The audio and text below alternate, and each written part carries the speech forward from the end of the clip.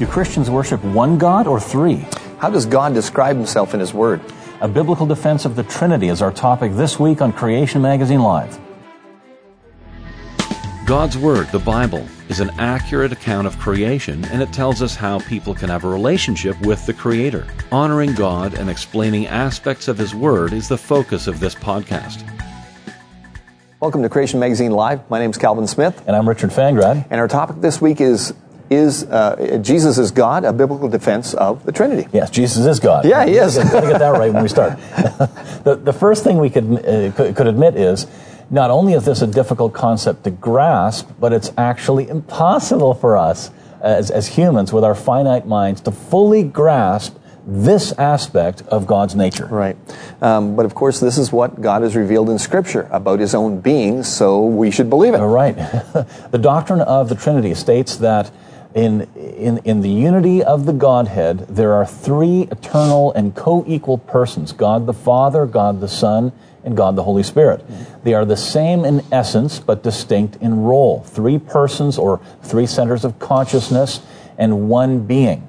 The different senses of oneness and threeness mean that the doctrine is not self-contradictory. Right. This diagram may help to understand the relationships of the three persons being one God. But images and analogies only take us so far, of course.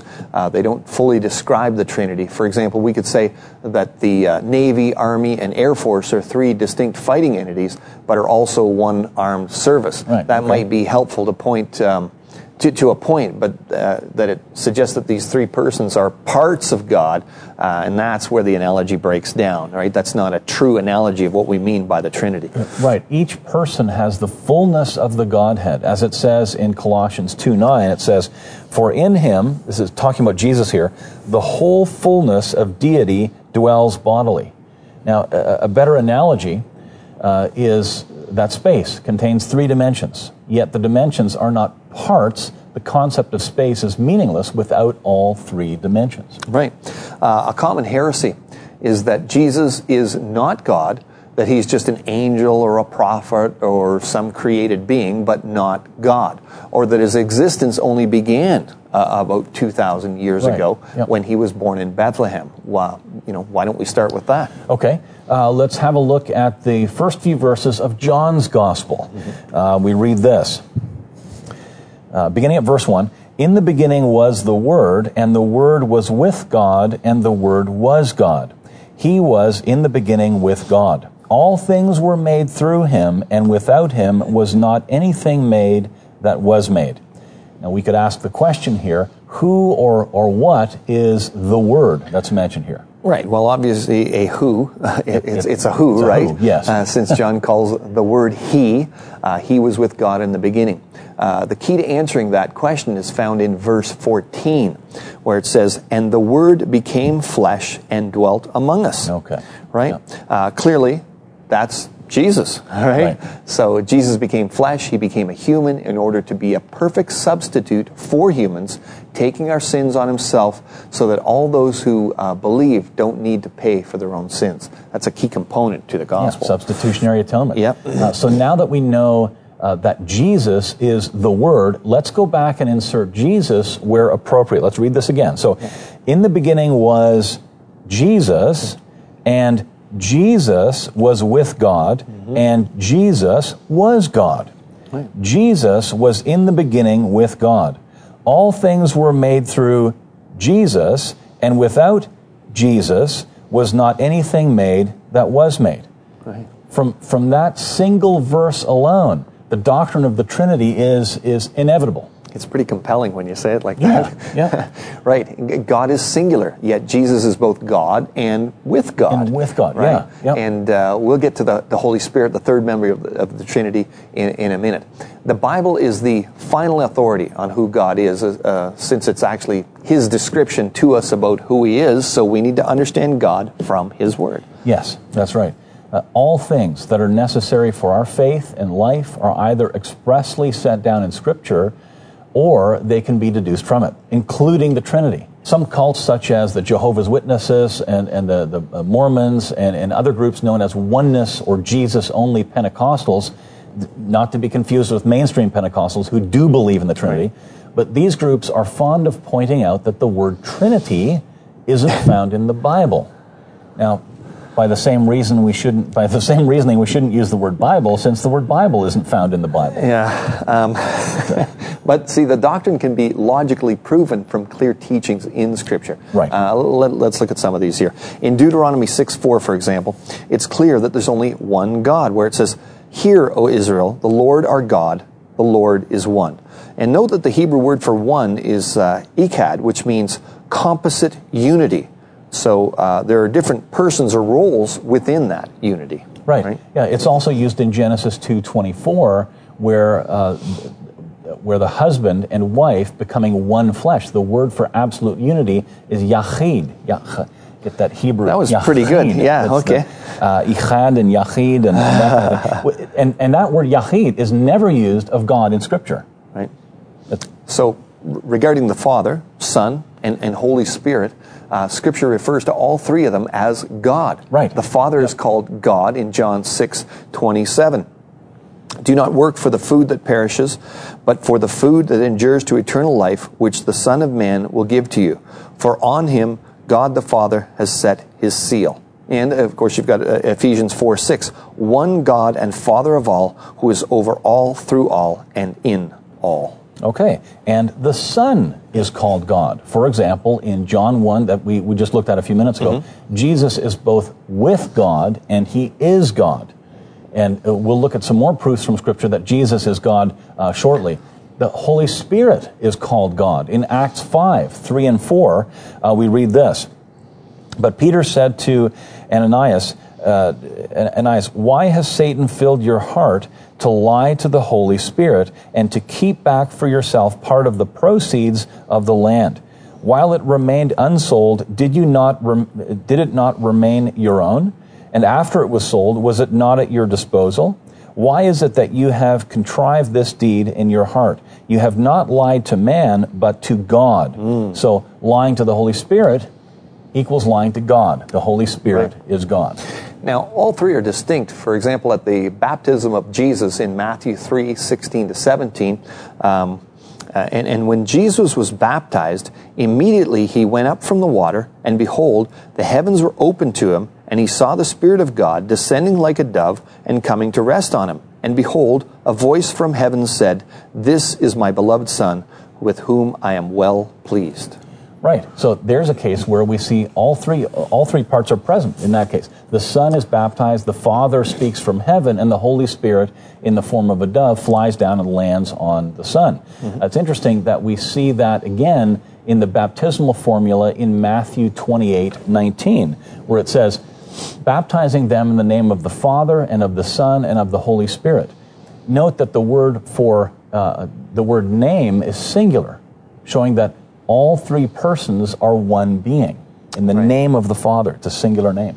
Now, we're going to take a short break, but much of the information in this week's show comes from an article by Dr. Jonathan Sarfati. Yes. That's on creation.com, and you can read it at creation.com/Trinity, or simply go to creation.com and do a search on Trinity for even more details and more articles. Now we'll continue now with more support for the distinctions within the one God before we examine more proofs for the divinity of Jesus. Right, the distinction in persons within the one God means that it's possible for Jesus to be the one mediator between God and men, as it says in 1 Timothy 2:5, and to be our advocate with the Father when we sin, as it says in 1 John 2:1. An advocate it's like a defense lawyer, right? Who pleads a case before a judge, and this demonstrates a distinction between the persons of the Godhead. Right. In addition, the distinction makes the substitutionary atonement possible. Isaiah 53:6 says, "All we like sheep have gone astray. We have turned everyone to his own way, and the Lord has laid on him the iniquity of us all." Okay, so there's the one on whom the sins are laid, Jesus, and the one doing the laying, that's the Father. The distinctions within the one God are required in that case. Jesus said that his Father sent him in John 14:24, where it says, "Whoever does not love me does not keep my words. And the word that you hear is not mine, but the Father's who sent me. And he said that the Spirit was sent by the Father in the name of the Son. John 14:26. But the Helper, the Holy Spirit, whom the Father will send in my name, he will teach you all things and bring to your remembrance all that I have said to you. This also points to distinct centers of consciousness, right, within one God. Right, yeah. Something else that highlights these distinctions is the fact that Jesus prayed to God the Father on many occasions. One example is in John 17:1. When Jesus had spoken these words, he lifted up his eyes to heaven and said, Father, the hour has come. Glorify your Son, that the Son may glorify you. Now, this again shows that there are distinctions. There are distinctions between the Father and the Son. Since Jesus was fully human as well as fully divine, and humans should pray, it follows that it was proper that Jesus would pray when in his humanity. Right. Honestly, most people don't have a problem separating Jesus from the Father and the Spirit. Yeah, that's not the main issue. Yeah, but is Jesus really God? Christology is study of the person and deeds of Jesus. Most of the Christological heresies in the past were wrong about him being fully God. That's the issue that most people want to argue about, right? Right, yeah. Fortunately, the Bible gives ample proof that Jesus is God. In Colossians 1:16 and 17, we see that Jesus is the creator and sustainer of the universe. It says, For by him all things were created, in heaven and on earth, visible and invisible, whether thrones or dominions or rulers or authorities. All things were created through him and for him, and he is before all things. In him all things hold together. That's a very clear statement that Jesus is the creator. Right, because he has the ability to forgive sins. Who else has the ability to forgive sins but God, right? Yep. So Luke 7:48-50, and he said to her, Your sins are forgiven.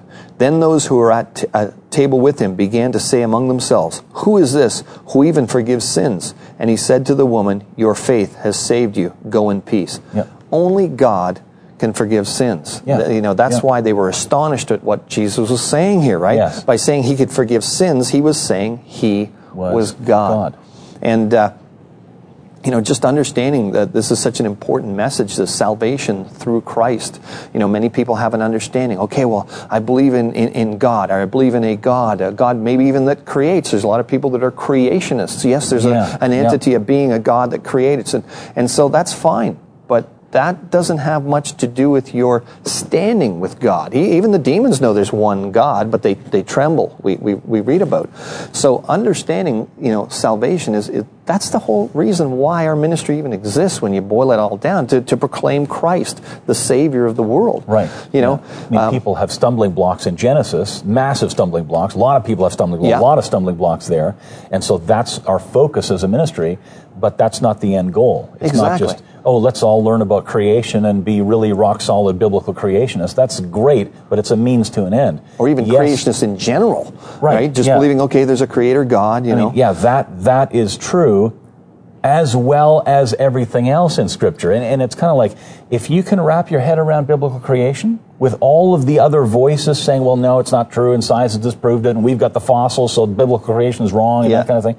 If you can wrap your head around that, then it hopefully logically follows that the other writing in the Bible, like Matthew, Mark, Luke, and John, where it talks about how we can be reconciled, sinful people be reconciled to a holy God, will also be taken seriously if you can work your way through Genesis. Right. Hebrews 11:6 says, For those who come to him must come to him by faith, but must believe he exists. Yes. I used to declare that God didn't exist. And going to a service where the guy did bust out some good apologetic arguments against evolution, and then it was like, well, if evolution's not true, then what's the only option? A creator. The only other game in town. Yeah, but then he talked about the law and God's law and sin, and I felt the weight of that. I knew that there was a right and wrong, but I kept doing wrong things. And he talked about Jesus as Savior and how your sins can be reconciled to God. So there's that process that took place in my mind, recognizing there is a God. Now I'm in debt to him. What's the answer? Jesus is Savior. Yes, continuing with texts confirming Jesus' deity, we can look to, for example, Hebrews 1 verse 6, where Jesus accepts worship. It says this, when he, that's God the Father, brings the firstborn into the world, he says, let all God's angels worship him. And Matthew 14:33, and those in the boat worshipped him, saying, truly you are the Son of God. Right. He didn't stop them from worshiping him. Yes. I mean, if Jesus was just a good teacher, surely he would have stopped them and assured them that, look, I'm not God, and he shouldn't be worshipped as God. But he didn't stop them. Right, yeah. Jesus is identified with the Alpha and Omega, and that the equivalent is the first and the last. In Revelation 1:8, and then 17 and 18, it says, I am the Alpha and the Omega, says the Lord God. Now this is Jesus speaking, who is and who was and who is to come, the Almighty. Then going down to verse 17, John responds, when I saw him, I fell at his feet as though dead. But he laid his right hand on me, saying, fear not, I am the first and the last, and the living one. I died, and behold, I am alive forevermore. I have the keys of death and Hades. Right. And as the book of Revelation is concluded, the Lord affirms, I am the Alpha and the Omega, the first and the last, the beginning and the end. Verse 22:13 and 21:6. And this is a clear declaration of the eternal nature of Christ, hence deity, hence God. Right. Yeah. More verses can be referenced by these, but these are sufficient, I'm sure. And it's all we have time for. What about the objections? Let's move on to the objections to Jesus being God. There's nothing new. At the end of the 2nd century, a heresy called Sabellianism arose. Sabellianism teaches that there's one God who appears at different times in different modes. Sometimes he's God the Father, and sometimes he's the Son, and sometimes he's the Holy Spirit. It's also called modalism, different modes and so on. It's the same doctrine found today in Oneness Pentecostals, right. That kind of thing. And now it was Arius who argued forcefully against Sabellianism and was regarded by many people in the church as the kind of the chief champion against this modalist heresy. Right, yeah. Now, for those of you who know church history, you know the name Arius. He had been so zealous in his emphasis in his defeat of Sabellianism is emphasizing the different persons that he ended up making them totally different in substance, different in essence. In other words, he reacted to Sabellianism with the opposite error. Yeah. Arius based all of his arguments on the passages of Scripture that teach us about Christ's humanity. Right. Here are some of the verses he used that suggest that Jesus was not God. Luke 2:40, and the child grew and became strong, filled with wisdom. He grew up. Luke 2:52, and Jesus increased in wisdom and in stature and in favor with God and man. Well, he gained wisdom. And he was thinking that, well, if he was God, why did he need to increase in wisdom, right? God knows everything. Yeah. John 4:6 says, Jacob's well was there, so Jesus, wearied as he was from his journey, was sitting beside the well. He was weary. Yep. John 19:28. After this, Jesus, knowing that all was now finished, said, to fulfill Scripture, I thirst. He got thirsty. Right. And in John 13:21, describing the events in the upper room, Jesus was troubled in his spirit concerning the timing of his return. He said, but concerning that day and hour, no one knows, not even the angels of heaven, nor the Son, but the Father only. So he doesn't know the time of his return. Right. And in Hebrews 3:2, Jesus was faithful to him who appointed him.